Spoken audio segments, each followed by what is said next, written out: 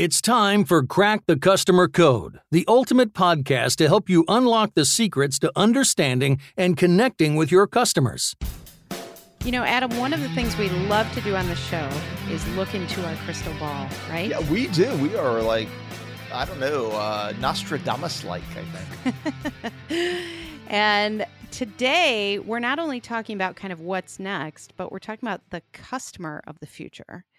And I think it's a really interesting way to frame who are we going to be, providing these experiences for, and what are they expecting in the future?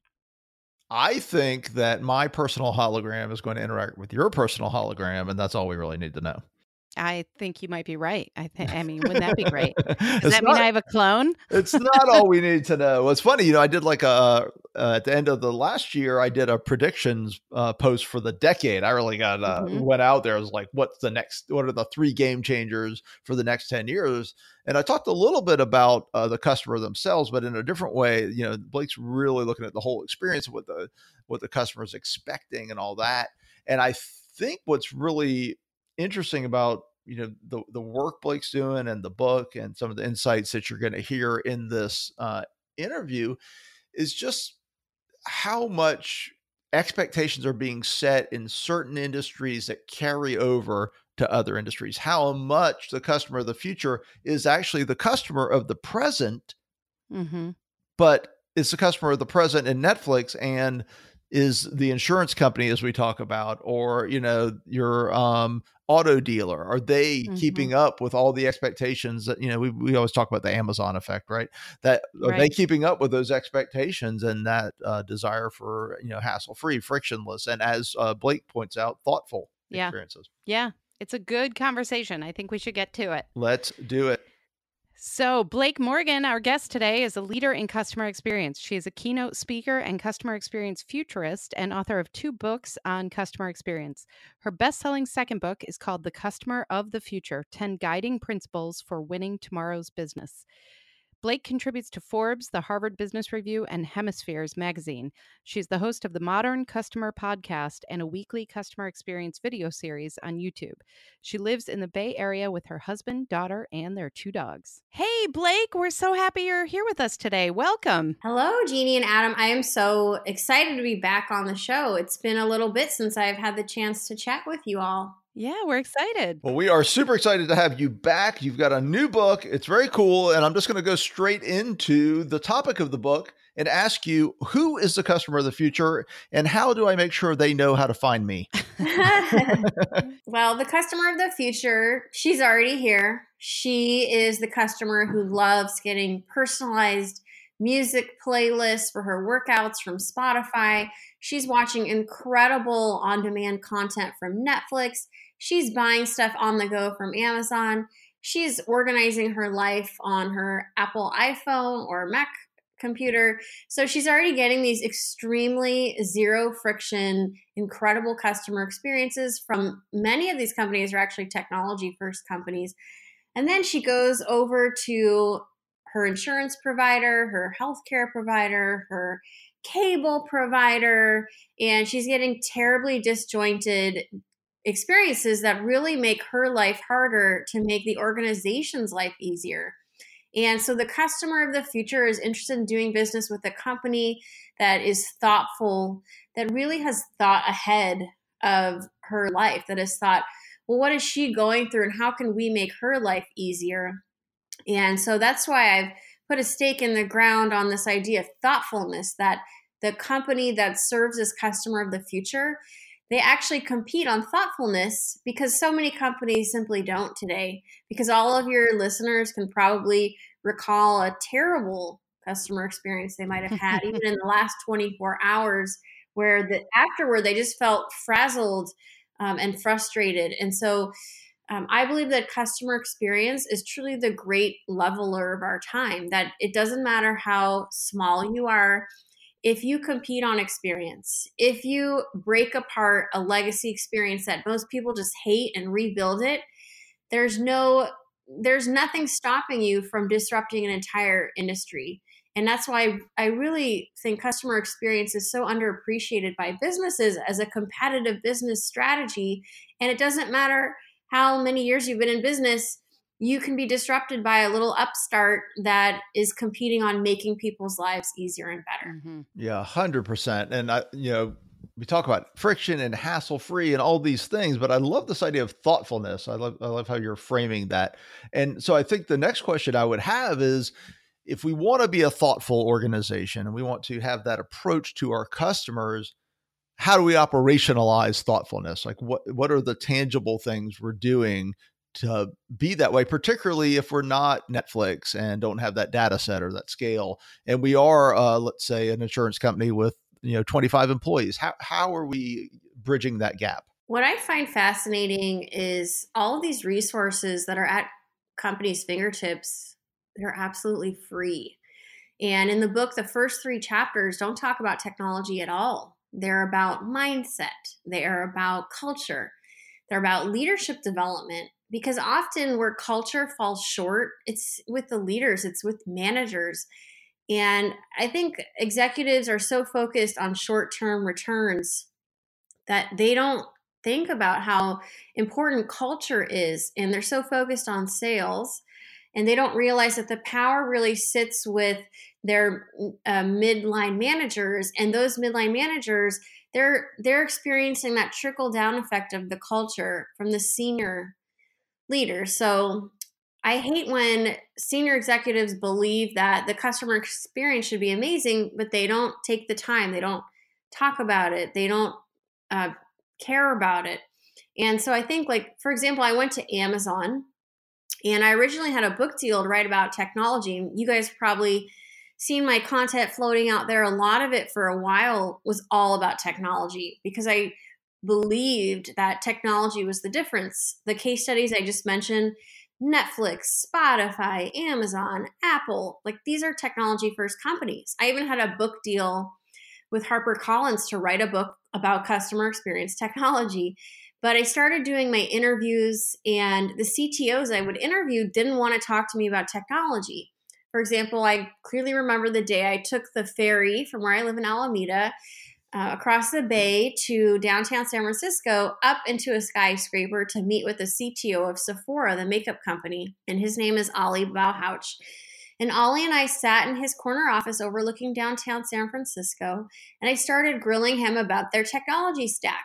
And he did not want to talk with me about that, but wanted to talk with me about a teenager who walks into a Sephora store and she just doesn't want to have acne anymore. She's so mortified by her skin that all she wants is to cover that with amazing products. And so he's talking about these human experiences for both customers and employees. And I kept getting the same feedback that it's not really the technology, because we often have the technology. It's the culture, the mindset, leadership development. Like, I went up to Amazon and I had the chance to go behind the scenes, and I was expecting to find this magic show, seeing bunnies pulled out of hats behind the curtain, this magician. But when I went up to Amazon, I was disappointed, because all I found were extremely humble, hardworking people, very focused on the customer experience, no matter who I talked to. A head of logistics who went on 2 a.m. drives with the delivery people to understand how to create better efficiencies, or even a young mom who managed a shipping department. And that's really the missing link for these companies, is they're not like Amazon. They don't have a CEO who jumps out of bed excited to serve the customer in the morning. And so again, these are mostly free resources that companies overlook. And it's a missed opportunity. So I totally agree that so much of this is around mindset and leadership and culture. Like, that has to be the backbone of many of these organizations. One of the questions I have is around, like, what do you do when you are one of those companies with an older way of doing things? And that means that maybe the technology isn't where it needs to be. Maybe there are systems and processes in place for the employees that are really preventing a great customer experience like you've described. So instead of being a Spotify or an Amazon, if you're, the old school, mom and pop shop or the old school insurance company or B2B manufacturing, things that don't always have a straight line of this is what we do, this is who we deliver it to, and this is what we're providing, because it's complicated and really complex. Like, what do you recommend to those companies and those leaders who want to change their culture and their mindset, but it can feel kind of overwhelming, and they're not the disruptors. They're the ones trying to fight off the disruptors. What do you say to those leaders? I think part of the problem is how they see themselves. Like a B2B manufacturing firm, I actually write about this in my book. I write about IoT and how much many of these B2B manufacturing firms are using sensors and IoT to create efficiencies in their factories. I think part of the problem is how when companies look in the mirror, what do they see? And I used to work at a Fortune 100 B2B software company, and I was an executive in customer service, and I'd sit through these meetings, and I mean, the jargon was just so bad. Like if you were to sit, Jeannie and Adam, in on one of these customer service meetings, I think your eyes would be crossed by the end because just the level, the acronyms. Oh yeah. Like, just being so in our heads and internal. And so I think the identity that we don't see ourselves as a disruptor, we don't see ourselves as innovative. That's the problem. Like, it doesn't matter if you're in manufacturing or if you're an insurance company. We've got to wake up in the morning understanding that we are shaping our own destiny and we cannot be limited by who we were in the past. But that's extremely hard to do. And I even recently spoke to utility companies in Colorado. And the guy who hired me works for a software company that helps these utility companies become more digital, to offer their customers more green products, like for their EV vehicles, electric cars, and Nest thermostats and things that are helping the environment. So to get these big utility providers to be more eco-friendly and more digital. And he told me that even his own father, I think, worked for PG&E for 32 years. And it's just like, it's a business like that where people even they go into the industry because their parents were in it, and they don't leave these companies. They're there for like 30, 40 years, but it doesn't matter. I think the reality is customers don't care. And you guys know this because you do the work. Customers don't care what your legacy is and how you did things before. And so we've got to be able to tear down the walls in order to achieve that velocity. And I think that's why these technology first, a lot of these younger companies, they don't have these legacies. They don't have these preconceived notions of how we do things. And so they're not afraid to tear everything up and start over. So again, back to mindset. How do we as a company see ourselves? Are we willing to tear down the establishment in order to rebuild? And that's a big piece of what I talk about in my book. Like the first few pages, I actually talk about a fish called a blind cave fish. And what's really unique about this fish, I know you guys are probably like, where is she going? I love this. I love it examples from the outside. Oh, yeah. Good. Well, this example is from the outside, literally from a river, the Rio Grande River, is where these fish live. And what is amazing about these fish is that these fish are blind. But what is super duper amazing about these fish that live in caves is that they evolved over time to become blind, the entire species. Because when you live in a cave, eyesight is actually a huge drain on that fish's little body. And so the fish that are blind are actually 15% more energy efficient than the eye-seeing fish, because the blind fish have more energy to forage for food and have blind cave fish dance parties or whatever they're doing in those caves. Hey, if you've never been to one, they rock. Right. So that's the message of these blind cave fish. We can be inspired by this species because they were willing to do the unthinkable in order to simply evolve. And so we all know, like, life is moving so fast, change is constant. I mean, I'm a parent to a 3-year-old. I've got another one on the way. Every day is different. I'd like to think I'm in control all the time, but a little toddler will remind you that you're not. And, life happens. So you've got to be willing to be on your toes. And these companies, it's just incredible how so many of these big companies we're just seeing disappear. I was in New York City a week and a half ago, and I walked by Barney's. Like, if you ever you guys ever watch Sex and the City? Yeah, of course. And you can't imagine that Barney's had like a going out of business sale. It's just so weird. Bizarre. It is weird. And Nordstrom just opened up in New York, which I actually walked by one of those Nordstrom concept stores. It was pretty exciting, and where they're just having, it's like a pop-up, and you just pick up your items or get them tailored. So, Nordstrom, I'm actually interviewing Nordstrom on my podcast today about what they're doing to innovate their logistics to get items to customers faster. Yeah. But these companies are fighting to survive, and they are ripping up what was done before in order to do that. So I think it's an exciting time for the three of us, because we're watching all this stuff unfold, knowing the secret sauce is the mindset, the customer experience, and seeing some companies getting it and other companies just simply not. Yeah. And I wonder what you would think. One of the things I'm really just observing what's been happening in retail and all that, it seems like there's a tipping point at which point it's too late. If you don't catch on soon enough to try to evolve your model, because first of all, when you try to evolve your model, you may not get it right the first time. It is not necessarily overnight process to begin with.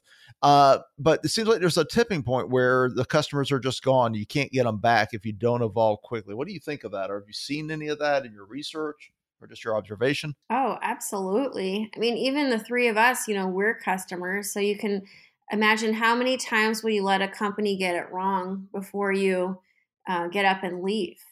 There's a stat from Forrester that companies that invest in customer experience have 6 times the profits of those who don't. So it's really a no-brainer. But many of these big companies, they're just struggling with the basics, like the table stakes, where as a customer, you're just having to do so much work. Like, it's harder for me to find examples of companies that aren't making these common missteps, like where you call one department and like at your bank, and you call the checking department, and you need to talk to the credit department. It's just standard practice that companies make their customers' life extremely hard in order to maintain their systems and how they operate, and they just don't get it. And it's just, even with like this very channel-centric approach, like I just wrote a story about a major airline, and I flew to London for my first pregnant speaking gig. Woo-hoo! My first trimester. I was so sick. I was like, just don't throw up on stage and you'll be fine. If you need tips on that, Blake, just give me a call. I'll help you. Yeah. Okay. And I flew to London, and it wasn't too bad of the way there. But on the way home, if you ever go to London, sometimes you have to come back to the US. You have to fly through Frankfurt, and so I did. But my connection was a little bit late, and long story short, just a series of major miscommunications with their Twitter DM team, because I was direct messaging with the social media team. Am I going to make my connection? Can you let me know about the Frankfurt airport? And I had promised my 3-year-old I'd be home by Saturday evening. And, with kids, like, it breaks your heart. You don't want to spend one more moment away from them if you have a job where you have to travel. And I ended up sprinting. I told them I'm pregnant. I don't feel well. I really hope to not have to sprint across the Frankfurt airport. Well, I did have to. Yeah. I finally arrived at the gate. I've just made it. I'm so happy. I'm like almost in tears just because I'm stressed. I've got the pregnancy hormones going. And the woman's like, okay, you can breathe. You made it. And I text my husband, oh my gosh, this is so great. I made my flight.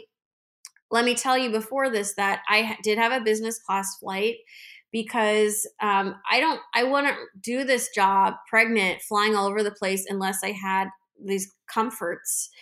Because it is a hard job, as you guys know. And they quickly, a man came over to that first agent and told her, we've given her business class seat away, and you can sit in economy. And I said, came out like, how could you do that?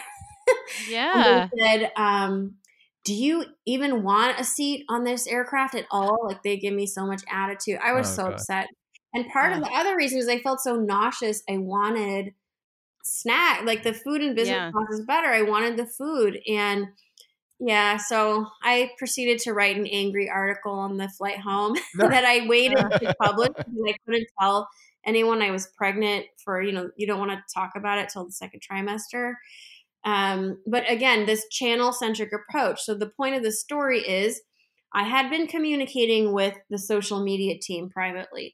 I had been talking with the agents, and they had all assured me, the agents in the lounge for different airlines, but anyway, partner airlines. But by the time I got to the flight, the employees working the gate were not incentivized at all. And actually, my husband called and found out that if these agents working at the gate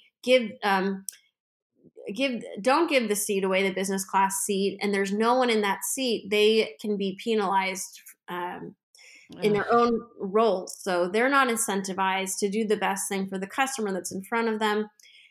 And so I did write about it. I didn't name the airline because, nice this is a small industry, and a lot of my clients serve these big airlines, and it's just, I'm old enough now where I've realized you don't kiss and tell. But yeah, I guess the point of the story was just that the channels, even though we have all these channels, a lot of them are no good because these companies aren't even sharing information.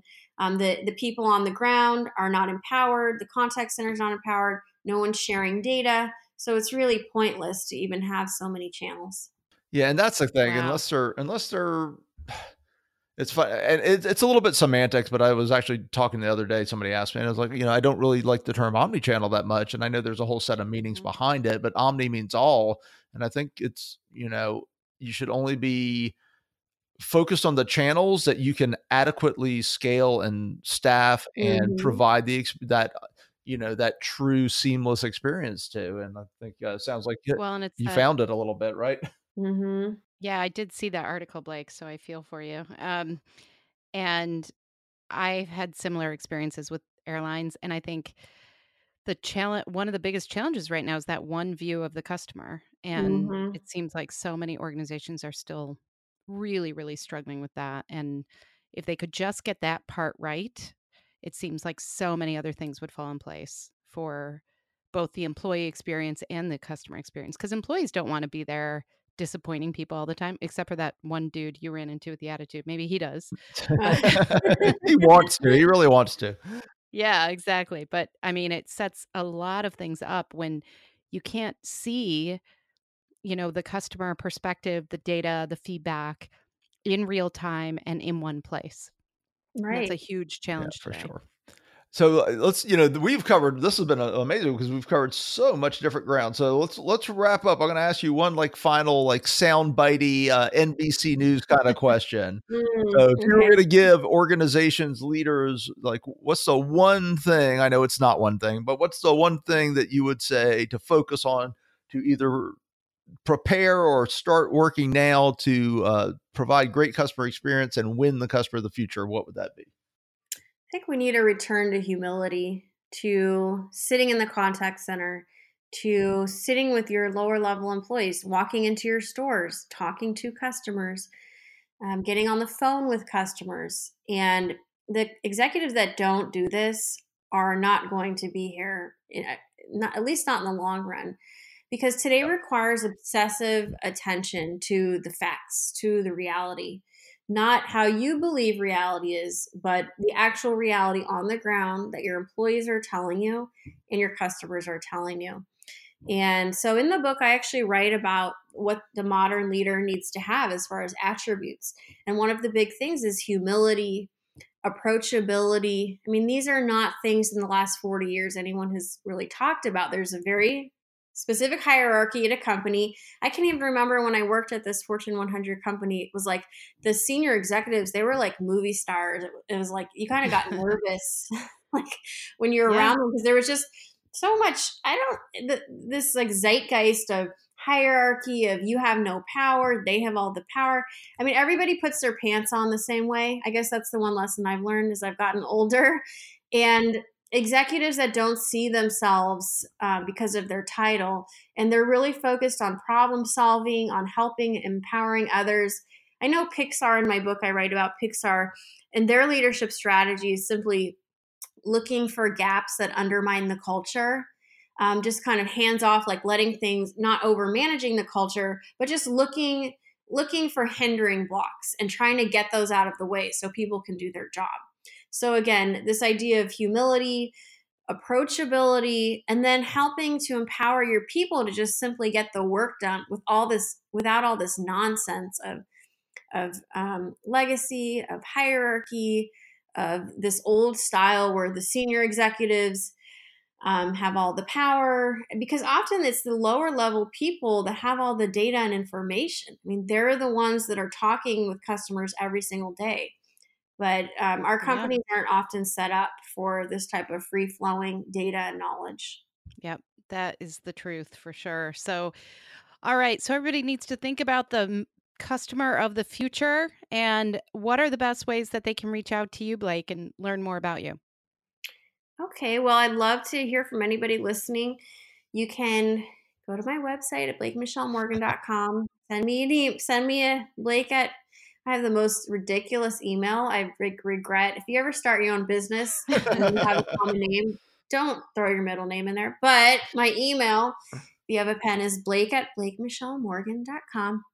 And I would love to connect with your audience. Thank you guys so much for having me back. I hope to run into you soon at a conference. Oh, for sure. And thank you, Blake. That'd be fun. And I tell you, when this episode goes live, we are going to try to get hashtag Cavefish Dance Party trending. We're going to see what we can do. Yes, we need t-shirts. Yes. Well, thanks so much, Blake. Right. We really appreciate it. Thank you. Thanks, Blake. So one of the things that's really interesting about this discussion is something Blake mentioned about, and I forgot the terminology she used, forgive me, but essentially this idea that, these companies have these mindsets about what their experience is, what they do, what their model is, all these types of things, right? Their business model. And there's actually a term in psychology, there's something called mental models. And it's the same principles. We do this as individuals as well, as we have these models of what a certain behavior is, or what a certain action in an environment is, things like that. There's actually a study of people, I don't want to get all macabre here, in the trade centers during the attack, and how following a mental model that came from the first attack back in 93 actually, probably was not a good thing in that situation. They followed a model because this was a different situation. And, I think it's very powerful personally. Like, I think a lot of growth really isn't dependent on us trying to understand what our models are, what our constraints are, and trying to break through them. And that applies almost perfectly to organizations as well. It's figuring out, this is what our business does today. This is who our customers are today. What are we doing for the customers that are going to be coming to us tomorrow? What are their expectations? And what does our business and our experience look like when that happens? Right. Well, and I think it's so easy to become complacent about that, to think like, well, our customers are still shopping with us today. So what do we need to care about the future because it's working today? And thinking that, we're not one of those companies. We're not Amazon. We're not innovative. That is just, I say to my kids all the time. Speak for yourself, Jeannie Walters. No negative self-talk, right? I say this all the time. Like, if you say all those things to yourself, then you start believing it. And so I think it's a great point that it really is about, who do they see when they look in the mirror? Embrace your Stuart Smalley. Millennials, you're going to have to look it up. I'm sorry. Oh, yeah. That's a B-side if I ever heard one. No, that's Saturday Night Live. How can anything from Saturday Night Live be a B-side? Well, that one was from a few years ago. Yes. B-side. Yeah, that's from your old phonograph with the hand crank. Did I ever tell you we had one of those in our house? No, but I don't disbelieve you. We did. I know. It's not because Wow. I'm that much older than you, Jeannie. Don't go there. Well, yeah, I mean, but seriously, I think it's truly, I think this idea of focusing on the customer future is incredibly important. I think what Blake's talking about, that idea of trying to anticipate what the customer of the future is, and the principles she has researched and found, I think are incredibly important for all kinds of organizations. And that, you got to be looking forward, and you got to be to get into the old cliche a little bit, skating to where the puck is going, not where it's been. Right. Yeah. Wayne Gretzky. Now we're quoting all over the place. Hey, the fact that I know any kind of hockey quotes a miracle. I'm just saying. I'm pretty impressed. That's my only one, for the record. All right. Well, let's go to where this puck is going. There you go. Oh, God. Thank you for listening to Crack the Customer Code, and for putting up with all of our shenanigans bad puns and shenanigans. Crack the Customer Code is a proud member of C-Suite Radio, so be sure to check out all the great business content at csuiteradio.com and csuitetv.com. We so appreciate you spending your valuable time with us. If you like what you hear, please go rate, review, send to various people by carrier pigeon, however you want to let people know about our show. And don't forget, really appreciate it. Hashtag it Cavefish Dance Party. I couldn't even say it. Cavefish Dance Party. There you go. I'm Jeannie Walters, and you can learn more about me and our journey mapping programs, customer experience training, and speaking at experienceinvestigators.com. And I'm Adam Toporek, and you can learn all about me, my keynote speaking, customer service training and workshops, and of course, CX advisory at customersthatstick.com. Until next time, take care of yourself. And take care of your customers.